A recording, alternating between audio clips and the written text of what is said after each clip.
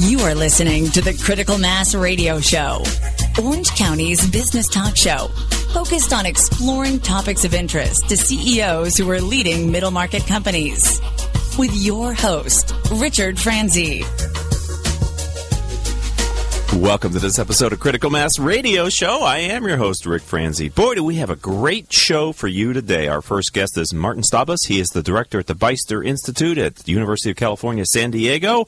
I'll be getting to him in just 1 minute. You know, this show is brought to you by our advertisers, Center Club, Decision Toolbox, MBN Design, Sunup Group, and we support various Orange County nonprofit organizations. To learn more, or you want to connect with me, I'm on LinkedIn as Richard, Rick, R-I-C, Franzi. CEO Peer Groups is my Twitter handle. We have 7,000 followers on our Twitter feed. And in your favorite podcasting software, type in these 4 words, Critical Mass Radio Show, and you'll get every weekly episode that beams live here on octalkradio.net. And, of course, don't miss our YouTube channel. It's simple to find. It's Richard Franzi, F-R-A-N-Z-I.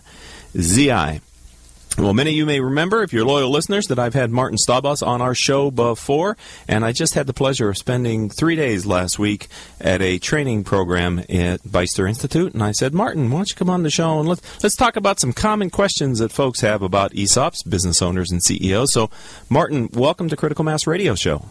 Well, thanks a lot, Rick. Great to be with you again. It's good to have you back. Let's start by, I mentioned Beister Institute. Can you discuss and maybe highlight your institute for those that may not be familiar with it?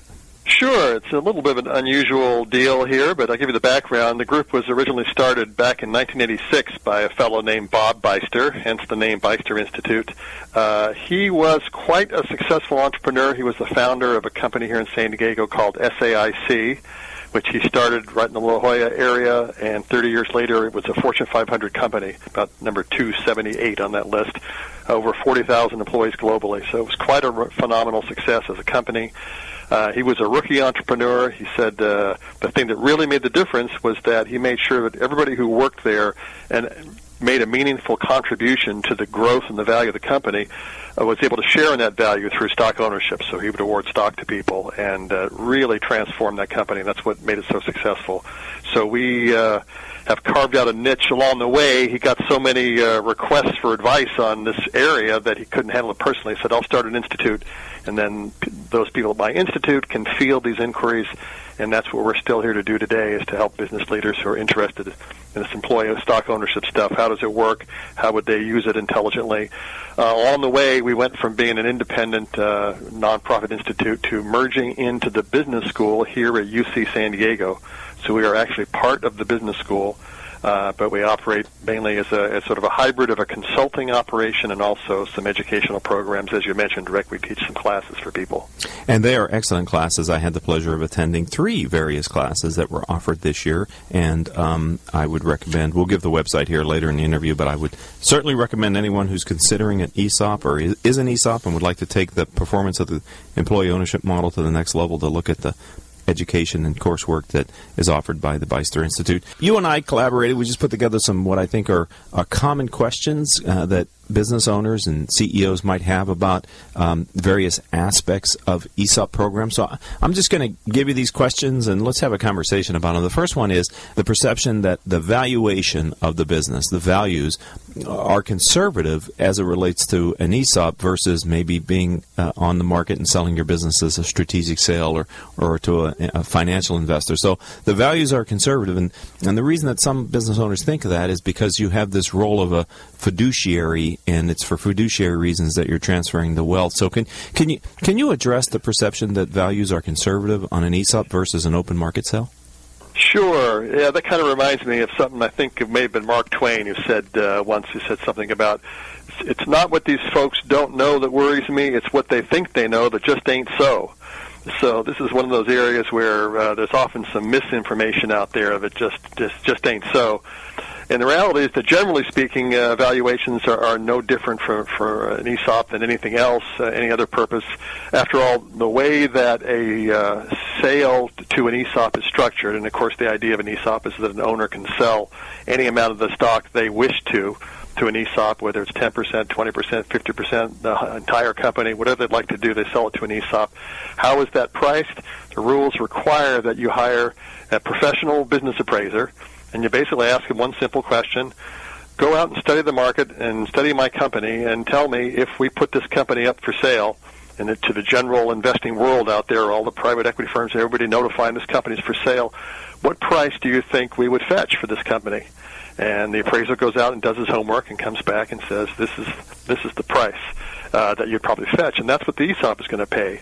Now, the only exception, the only place where you might have some kernel of truth to the claim that you might not get top dollar every case, is that the company is going to be valued on a continuing standalone basis. In other words, any other investor out there is going to buy the company and take it over and run it.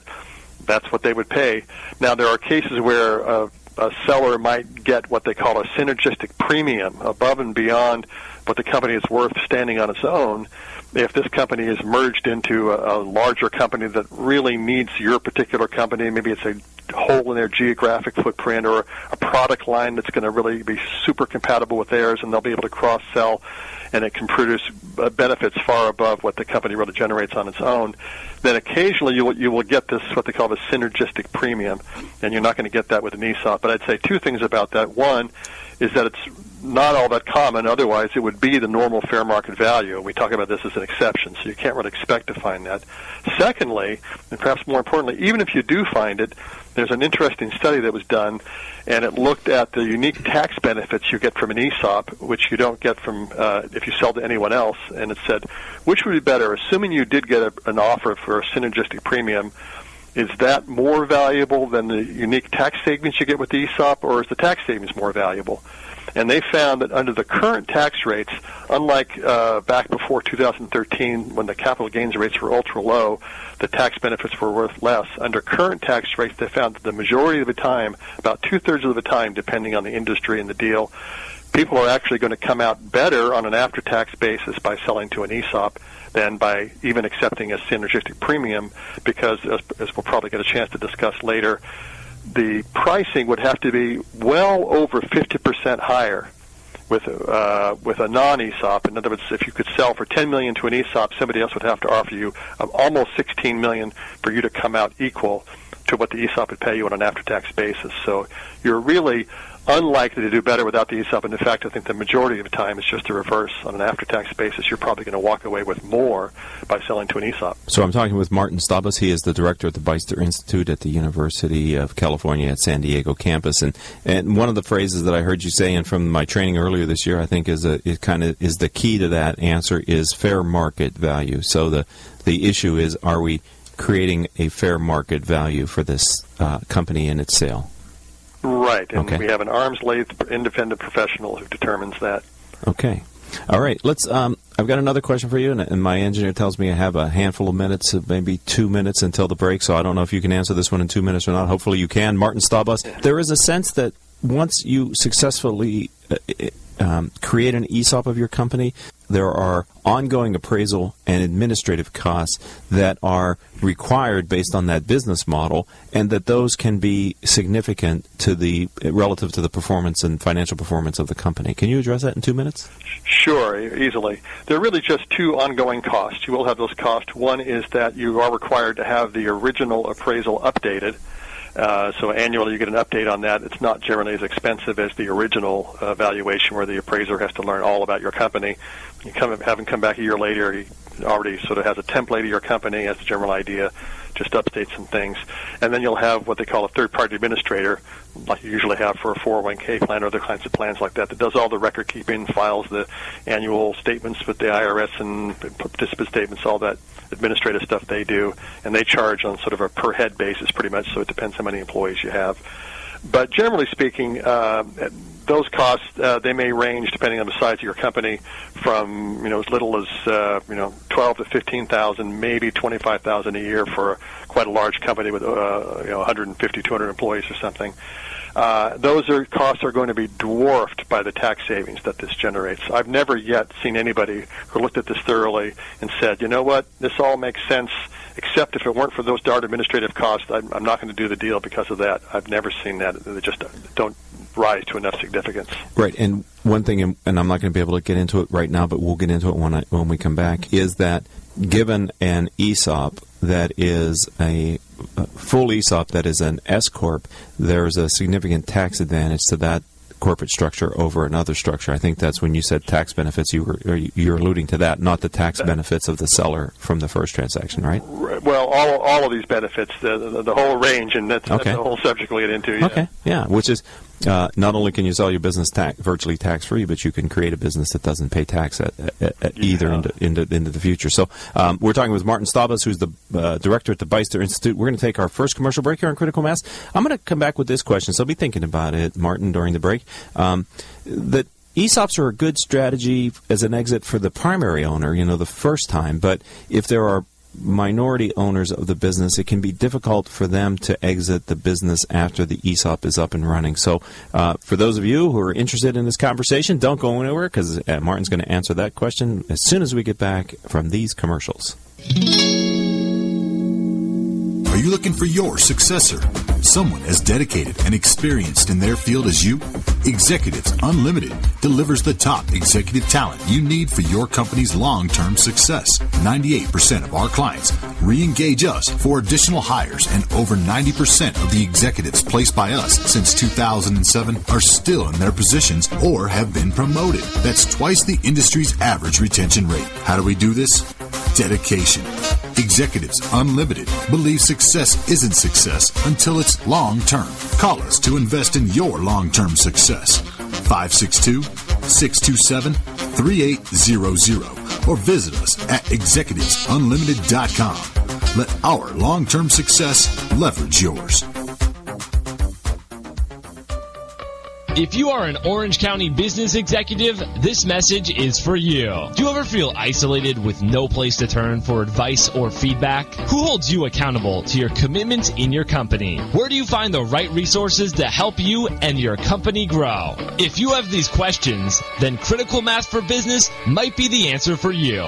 Critical Mass for Business is committed to helping you make better decisions. These are groups of peers running businesses just like you, providing a great sounding board to test ideas and concepts, review plans and goals, and present issues and opportunities for discussion. The result is improved strategy, accountability, people, and execution skills. If you are interested in learning more, go to www.criticalmassforbusiness.com and learn more about our executive peer group.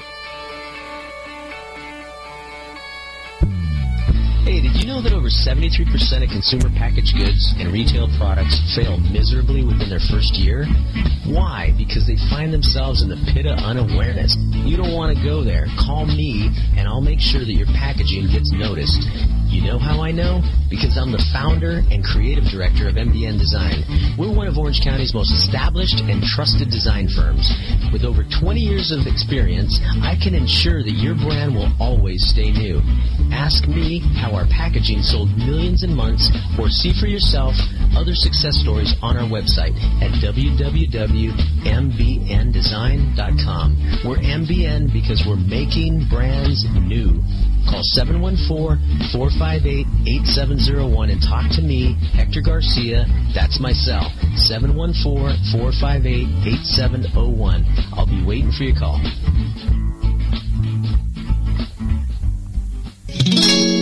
And welcome back to this edition of Critical Mass Radio Show. I am your host, Rick Franzi. All of our shows can be heard anytime on iTunes, Stitcher, Spreaker, several hundred former guest websites whose CEOs were on our show. Each month we reach an audience of over 10,000 business executives with our live broadcasts and our podcasts. If you're in your favorite podcasting software, simply type in Critical Mass Radio Show, and you can subscribe and get our weekly shows that we stream live here on octalkradio.net. This segment, we're talking with Martin Staubas. He is the director of the Beister Institute at California State University at at UC, University of California, San Diego. Sorry about that, not Cal State, UC. And we're talking about all things ESOPs. And before the break, I said, there is a perception that it's a good exit strategy for the original owner, but it may trap the subsequent owners and make it difficult for them to exit. What is your experience working with ESOPs?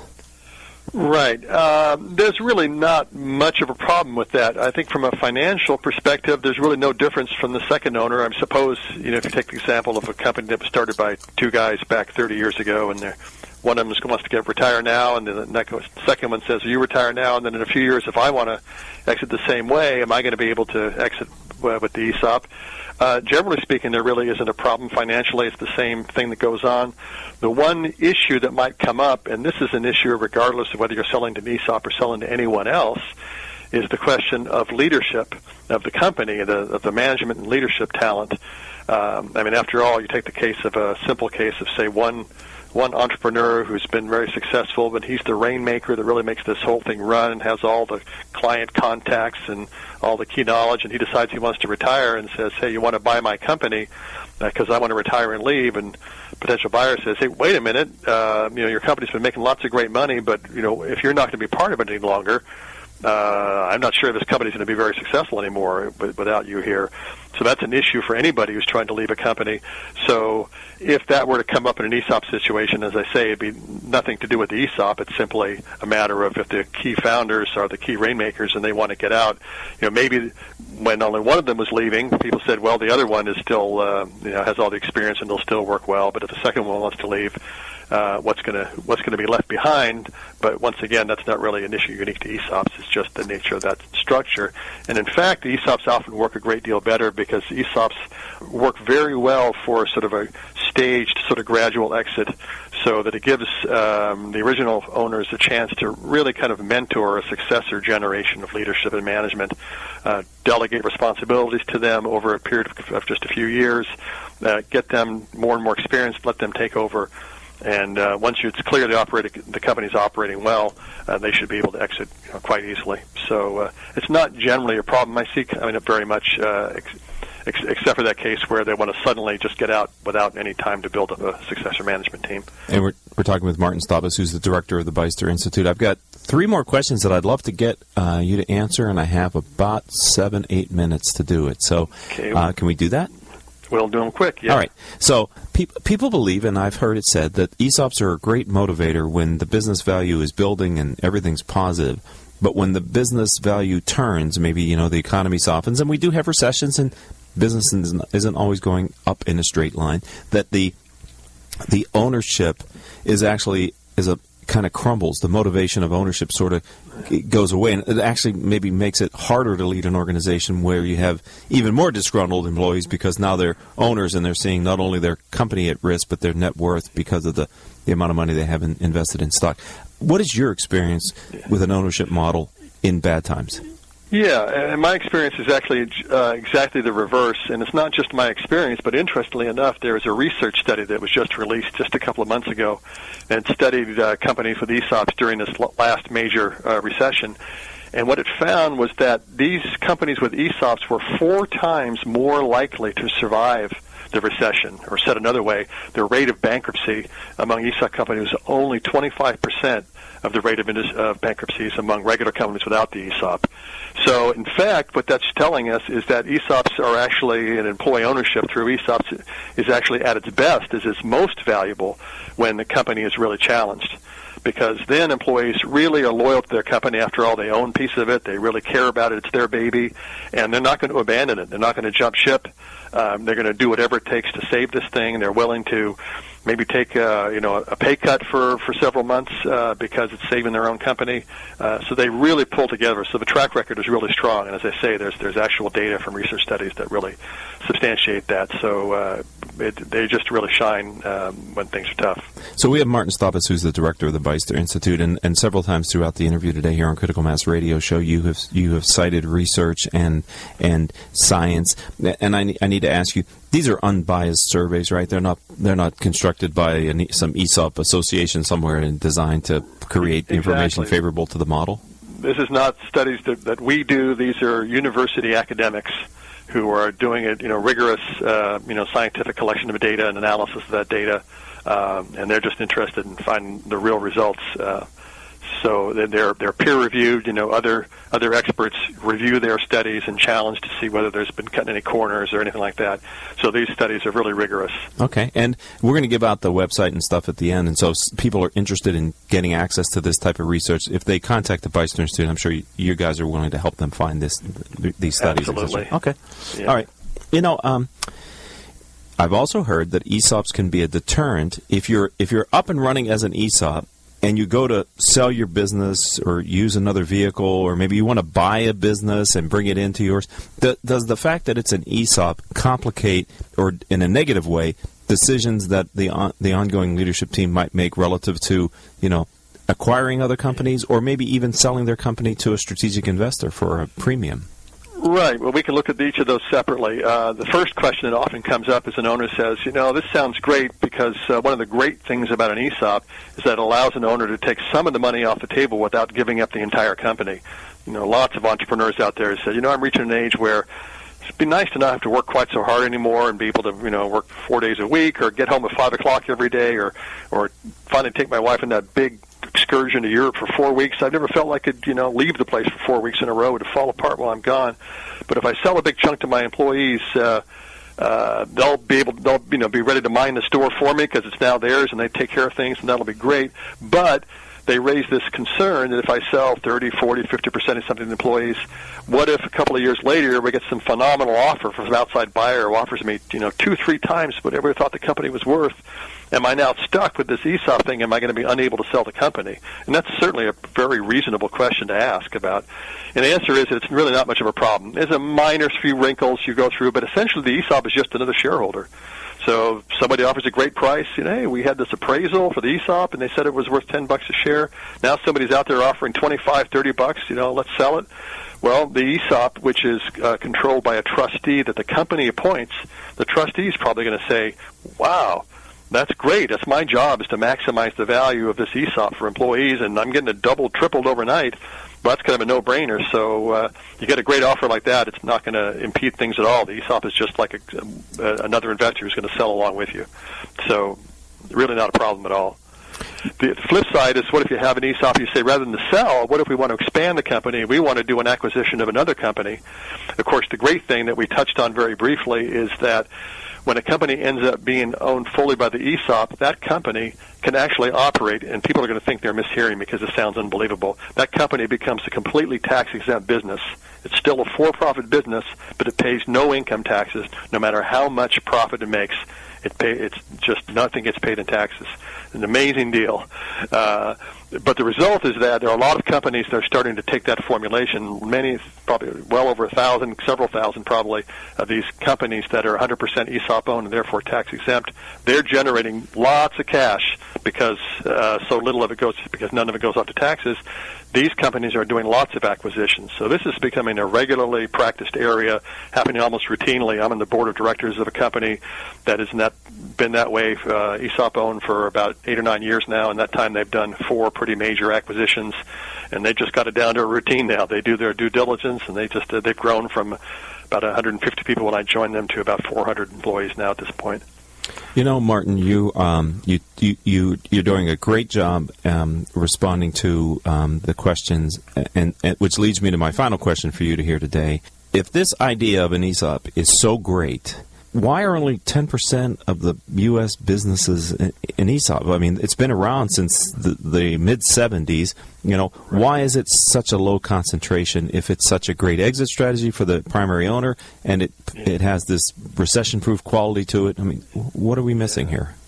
Well, part of it is that it's starting to change a lot. The word is getting out, and that's really the key, is that getting the word out. It's been a well-kept secret for just a very, very long time. There's a very, very well-established industry of, they call themselves M&A or investment bankers or business brokers, whatever, that sell companies.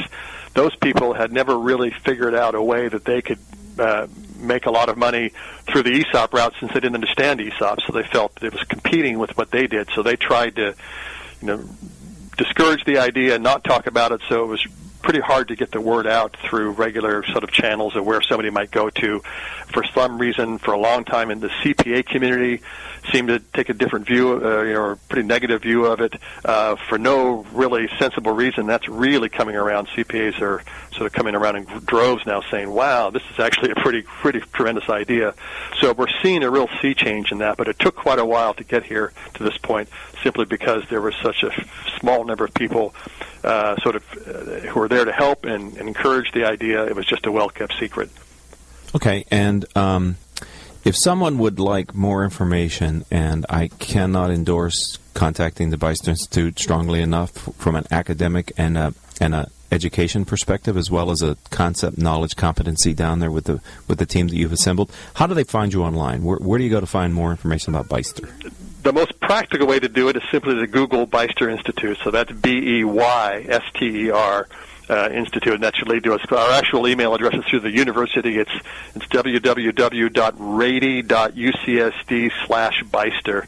But if that's too hard to follow, you can, as I say, just Google Beister Institute, as long as you get that spelled right. Okay. BEYSTER. Yeah, I think if you probably typed in ESOP Beister in some derivative, it's going to come up to you guys too, because your national footprint. Well, I'm going to have you back at some point in the future, because one area that I would like to get into, you've done a great job, I think, answering these questions. One question I didn't have that I would like to get into with you is kind of the uses and needs of cash in an ESOP, because I think that's an area where people who are considering ESOP need to have a good understanding of how that business model maybe differs from another model relative to the requirements for cash relative to the ESOP. And would you be willing to come back and have a more thorough conversation on that aspect of it in the future? Be very happy to, Rick. Definitely. Okay. Well, thank you, Martin Staubus. You're a good friend of the program, a great educator. I learn so much each time we get a chance to get together. I appreciate you being a member of our community here and a friend of the program. Thank you. Thanks very much, Rick. My pleasure. All right, ladies and gentlemen, we're going to take another commercial break, and then Bo Harmon, who is co-founder of Do It for the Kids, is going to come in. We're going to talk about his organization, Do It for the Kids, and an event that they have planned coming up, which, if you like stand-up paddling, you were going to be interested in hearing about this conversation. So don't go anywhere. We'll be back in less than 3 minutes with Bo Harmon.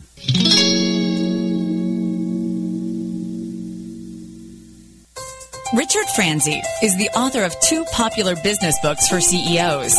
His first book, Critical Mass, The 10 Explosive Powers of CEO Peer Groups, was the first book ever written on the secret value of CEO peer groups. His second book, now with newly updated information, is Critical Mass, The Power of CEO Guiding Principles. Richard's books contain powerful information to help CEOs running middle-market companies gain valuable insight to improve their decision-making skills.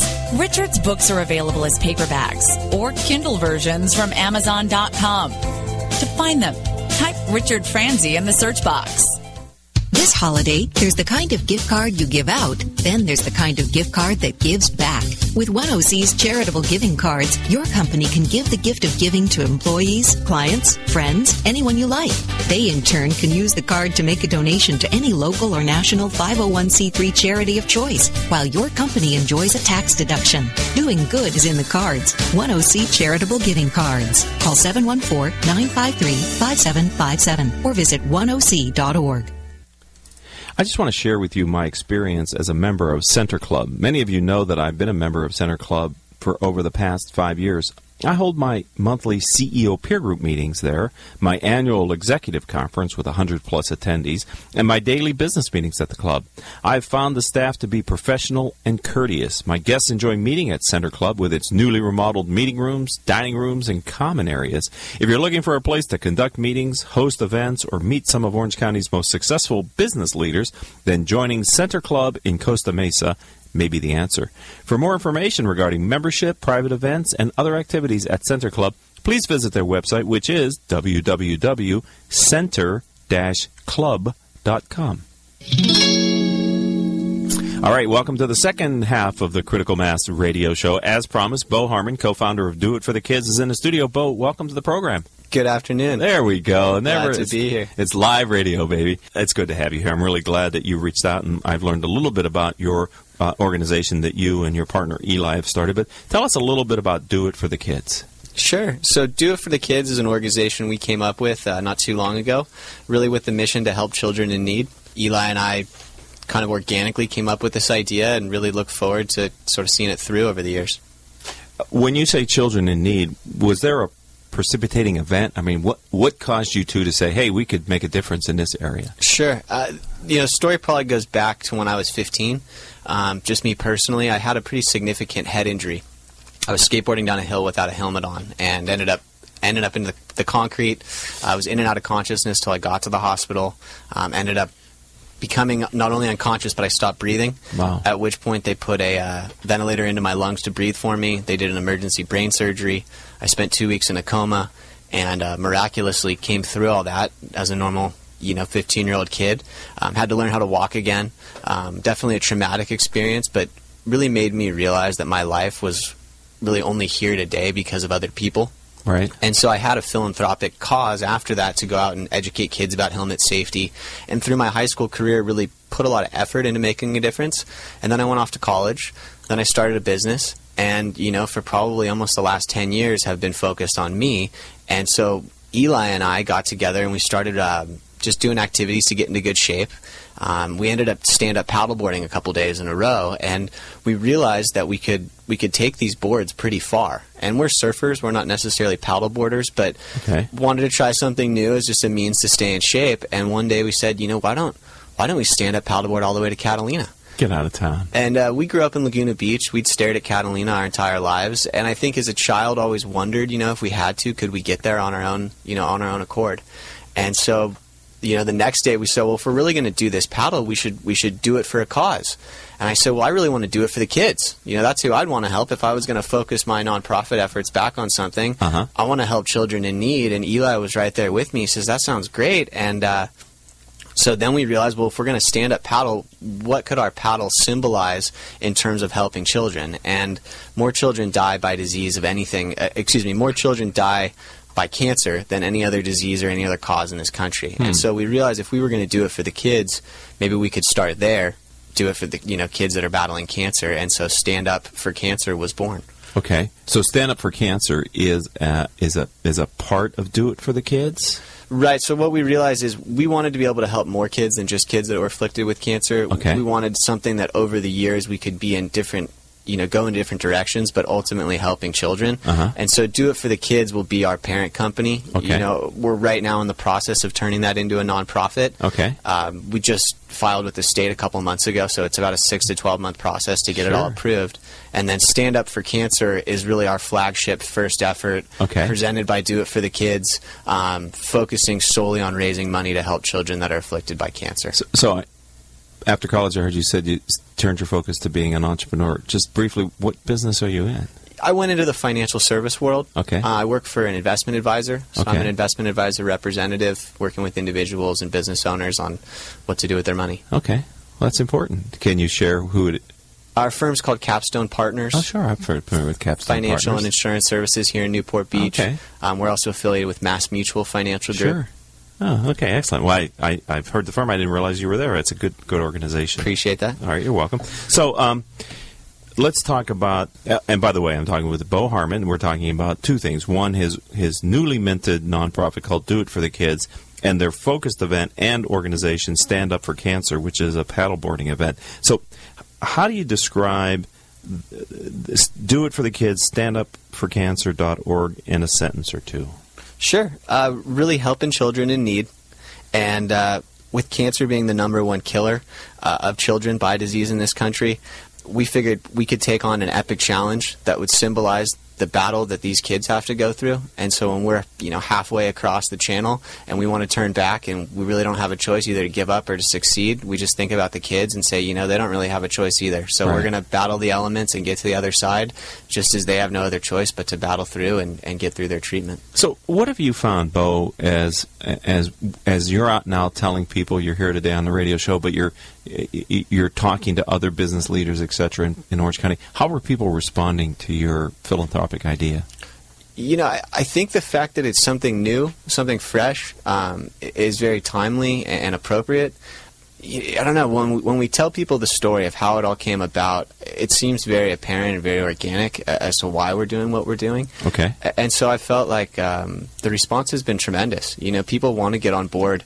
And one thing I think that's been unique that I didn't necessarily see coming but seems to be the direction we're going is the younger generation is, I think, a lot more inclined to give back, just from a mentality standpoint. And so I found a lot of young professionals that are looking for an outlet, that are looking for an avenue, and they've really identified with what they're doing, kind of stuck their hand up and said, what can I do? Whatever you need, I'd love to give it to you. And the support has just been really tremendous from a younger generation that I think was just maybe a little bit more of a surprise. Right. That's great.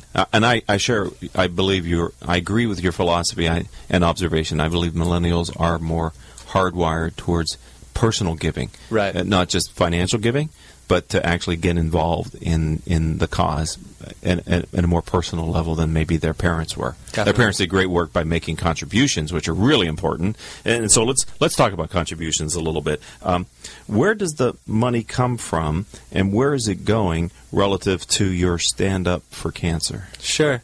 So until we're a legitimate 501c3 nonprofit, we got to be careful handling funds because we want people that are donating to get a tax deduction. Right. And so what we did first was try to find a charity that matched our mission.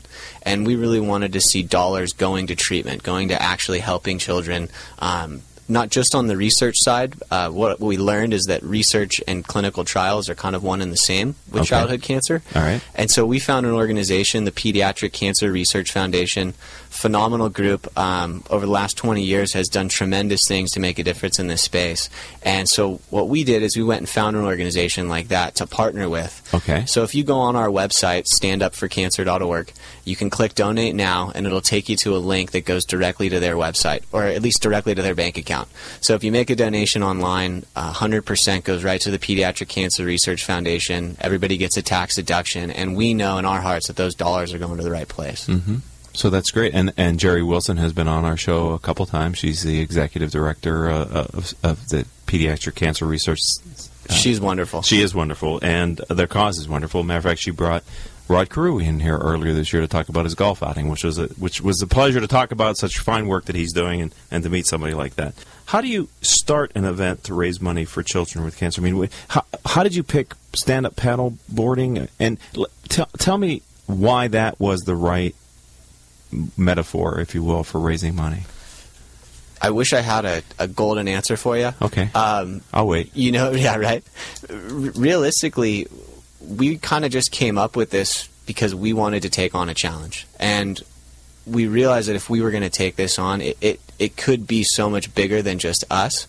And so it was fitting, I think, in our minds to say, hey, this is our challenge. If we want to help kids, what's one of the biggest challenges that are facing them? And with childhood cancer being, the number one killer by disease in this country, we felt like that would be a great symbolism to try to run with. And it just took an idea, it took a vision, and now we're sitting here doing our best to execute. Okay, so we have about a minute until the commercial break, so I think it wouldn't be fair for me to... I'd like to get into the actual paddleboarding experience. So, Paul, why don't we take an early break here on Critical Mass Radio Show? Ladies and gentlemen, don't go anywhere, because we're gonna explore this concept of paddleboarding, the Catalina, and raising money for kids with cancer. So don't go anywhere. We'll be right back with Bo Harmon after these words from our sponsors. Richard Franzi is a highly sought-after keynote speaker on topics of interest to CEOs of middle firms across North America. Richard's talks include Killing Cats Leads to Rats, a fascinating look at how unintended consequences of CEOs' decisions impact their firm's performance. Your Gray Matter Matters, which explores how a CEO's mindset can differentiate a middle market firm and define its culture. Richard delivers talks to a variety of audiences, ranging from executive team retreats to keynotes in front of hundreds of CEOs. To learn more about his talks, visit criticalmassforbusiness.com and select the contact page or call 949-887-4104. Wow. Marketing predictions are out for 2015, and marketing success is changing. Did you know that Google is now actively tracking your business and personal brand and online reputation? Online and offline marketing has changed. Google is driving more than 85% of your traffic. And if your brand is inconsistent or has poor mobile usability, your rankings and traffic can suffer in 2015.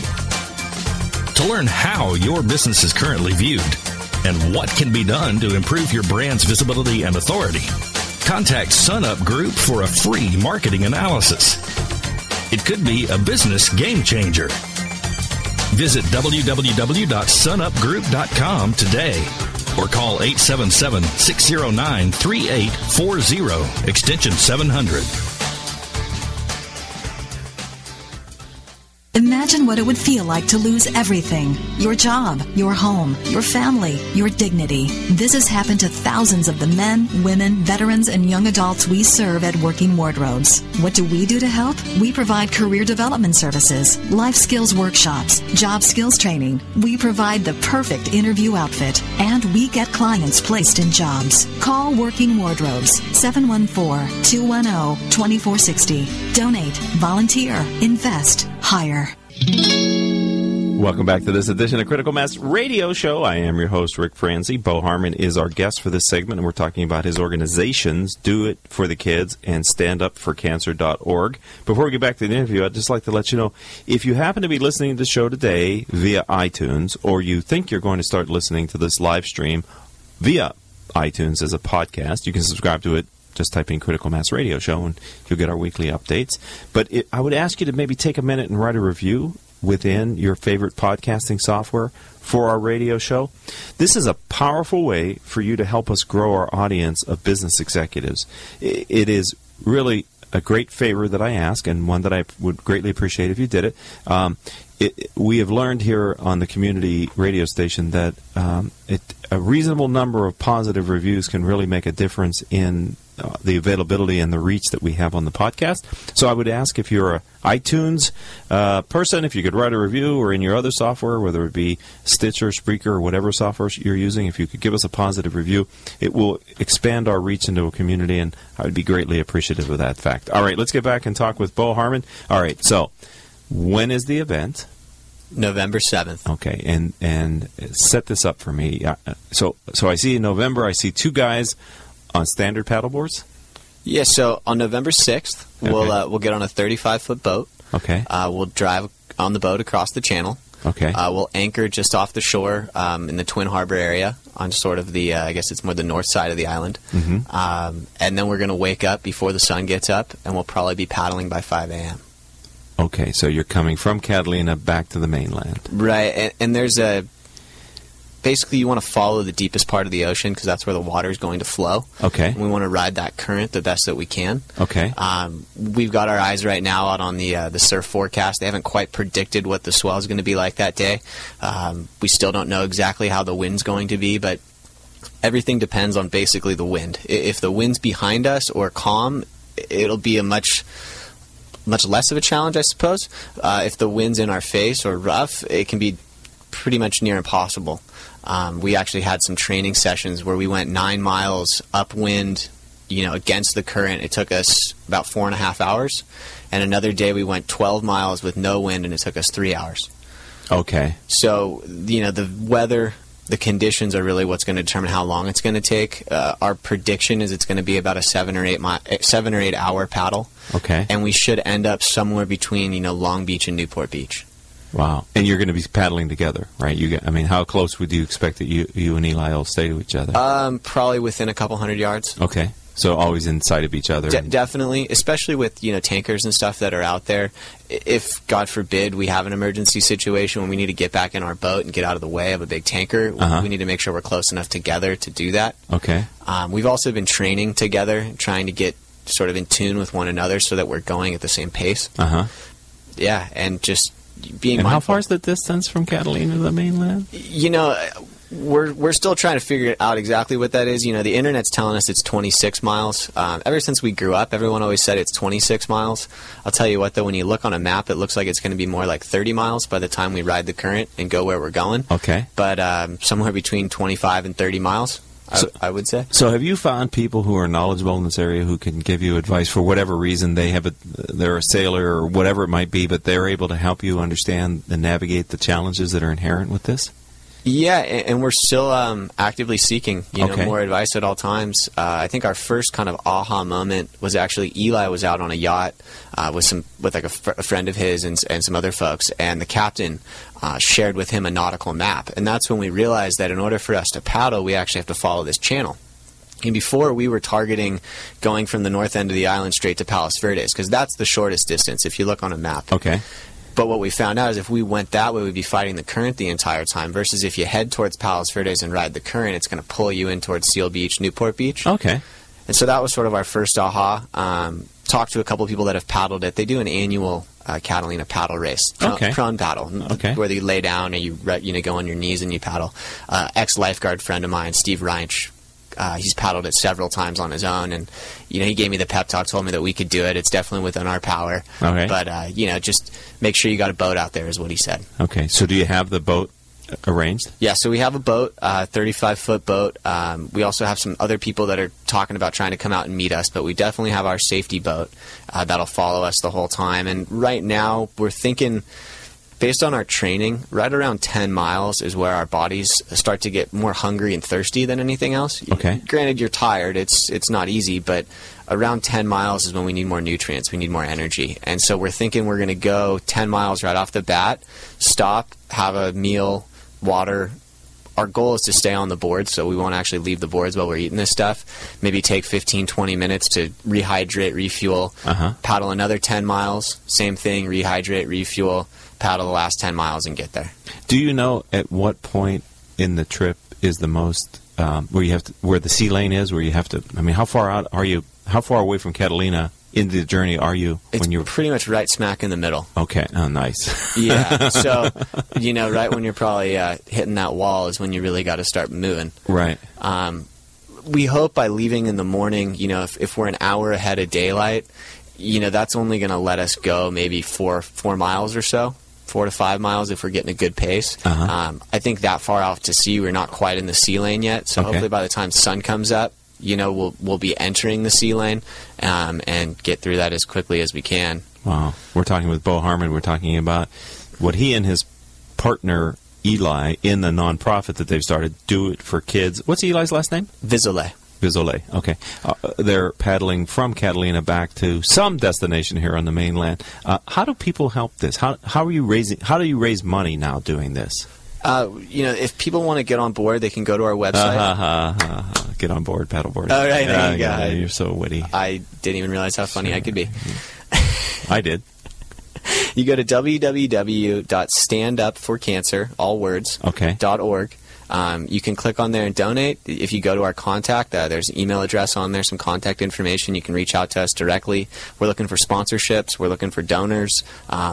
Looking for people that have boats that want to come out and cheer us on. Yeah, it's kind of an experience, right? Yeah, and then also because Do It for the Kids is the bigger idea. If there's people out there that want to get on board with an organization, they need a cause that they've been looking to identify with, reach out to us, let us know. We'd love to have you on board. And the last channel is you can go on Instagram, Do It for the Kids Inc. I think it's doitforthekids.inc is our Instagram name if you want to follow us online. Okay. And is there going to be a landing part? It's kind of hard because you don't know where you're going to land, huh? But how do you... Right, so right now we're trying to finalize a location for 2 weeks after, November 21st, and we're going to have a good friend of ours, Cyrus Polk. He's a photographer. He's got some drones and whatnot. And he's going to film with drones and everything else our paddle. Okay. And then 2 weeks after that, the plan is to have, a silent auction and sort of a party. We've got a beer sponsor, Laguna Beach Brewing Company. Okay. Let's get a little shout out. Yeah. We also have a coconut water sponsor. Cabo Chips is going to be sponsoring us, meaning we should have some good stuff for the donors to come and enjoy. We've got some art that's being donated by Sean Thomas and Pierce Meehan, and right now just trying to get more people involved for that. But the idea would be to have a big movie of what we did, and that's where we're going to have that celebration, because quite frankly, when we hit the beach, put me in the van and take me home. Right. I don't think I'm going to be ready for a party. Right. And when is the event? November 7th and November 21st would be our event. Okay. November 7th and 21st. And all this information is available on the website? Yes. And this website is again? www.standupforcancer.org. And so this is your first fundraising activity with more to follow, it sounds like. This is definitely the tip of the iceberg. Okay. This is our first opportunity to get something out there. In fact, what we're thinking ahead for is, what are we going to do next? Sure. You got to be thinking ahead. Because I think this idea was pretty fresh. People liked that it hadn't really been done before. People have paddled this channel, but nobody's really done it, I think, the same way that we're doing it. Right. So, what else could we be doing? One thing we were working on is I met a pastor recently, and he said he had about 50 kids in his church out in San Bernardino. None of them have ever gone surfing. And I said, well, we got to change that. And so we're doing, we had to postpone it, but we're going to do a Saturday one-day surf camp for these kids from San Bernardino that have never surfed before. And Eli, works with a gentleman named Sly Dog. He runs Sly Dog Surf Camp in Laguna Beach, and he's been doing it every summer, and so he's helped sponsor us with some boards. And so when the kids come down, we'll have a full one-day surf camp with volunteers to get these kids up on some boards. Well, that's excellent. Thank you for doing that. Any last question? Maybe it's not appropriate, but from the people that have paddled from Catalina Inn, any concern about marine life, like sharks? They're out there. No doubt it's their ocean. Eli and I have always said the ocean always wins. Okay. But to be quite honest, sharks or marine life are probably not our biggest concern. The wind and the sun are probably two things to be more worried about. Okay. Currents, swell and things of that nature. But sharks don't really want to eat 14-foot carbon fiber paddleboards. I wouldn't think so. I think if my feet were hanging off the bottom, I'd be a little bit more worried. Okay. But I'm more worried about wearing enough sunscreen and staying out of the wind. Yeah. Well, I hope the weather cooperates for you, Bo. Yeah, thank you. On behalf of the Critical Mass community, thanks for coming in today, being a friend of the program. I think what you and Eli are doing is great and amazing, and I hope that being here on Critical Mass Radio Show helps give a little bit of a push in a positive direction for your newly minted nonprofits. We really appreciate it. www.standupforcancer.org or doitforthekids.inc on Instagram. And look forward to the possibilities. Okay. Yeah, keep me informed on the 21st. Maybe my wife and I come by. I'd love to see the video of what you guys accomplished. Okay? That'd be wonderful. All right, thank you. Thank you very much for your time. Appreciate it. All right, ladies and gentlemen, this show is coming to a close. It's brought to you by our great advertisers, Center Club, Decision Toolbox, MBN Design, Sun Up Group, and, of course, we support various Orange County nonprofits, as you just heard from the interview. Our fantastic engineer today was Paul Roberts. Our producer is Joan Park, and I am your host, Rick Franzi. If you'd like to learn more about what I do with Critical Mass for Business and the CEO peer groups that I lead, or maybe you want to be a future guest or advertise on the program, all that's available. Just check us out at Critical Mass 4, which is spelled F-O-R, business.com. And until the next show, I hope all of your business decisions will move your company in a positive direction. You have been listening to Critical Mass Radio Show Business Talk Show, focused on exploring topics of interest to CEOs who are leading middle market companies. With your host, Richard Franzi.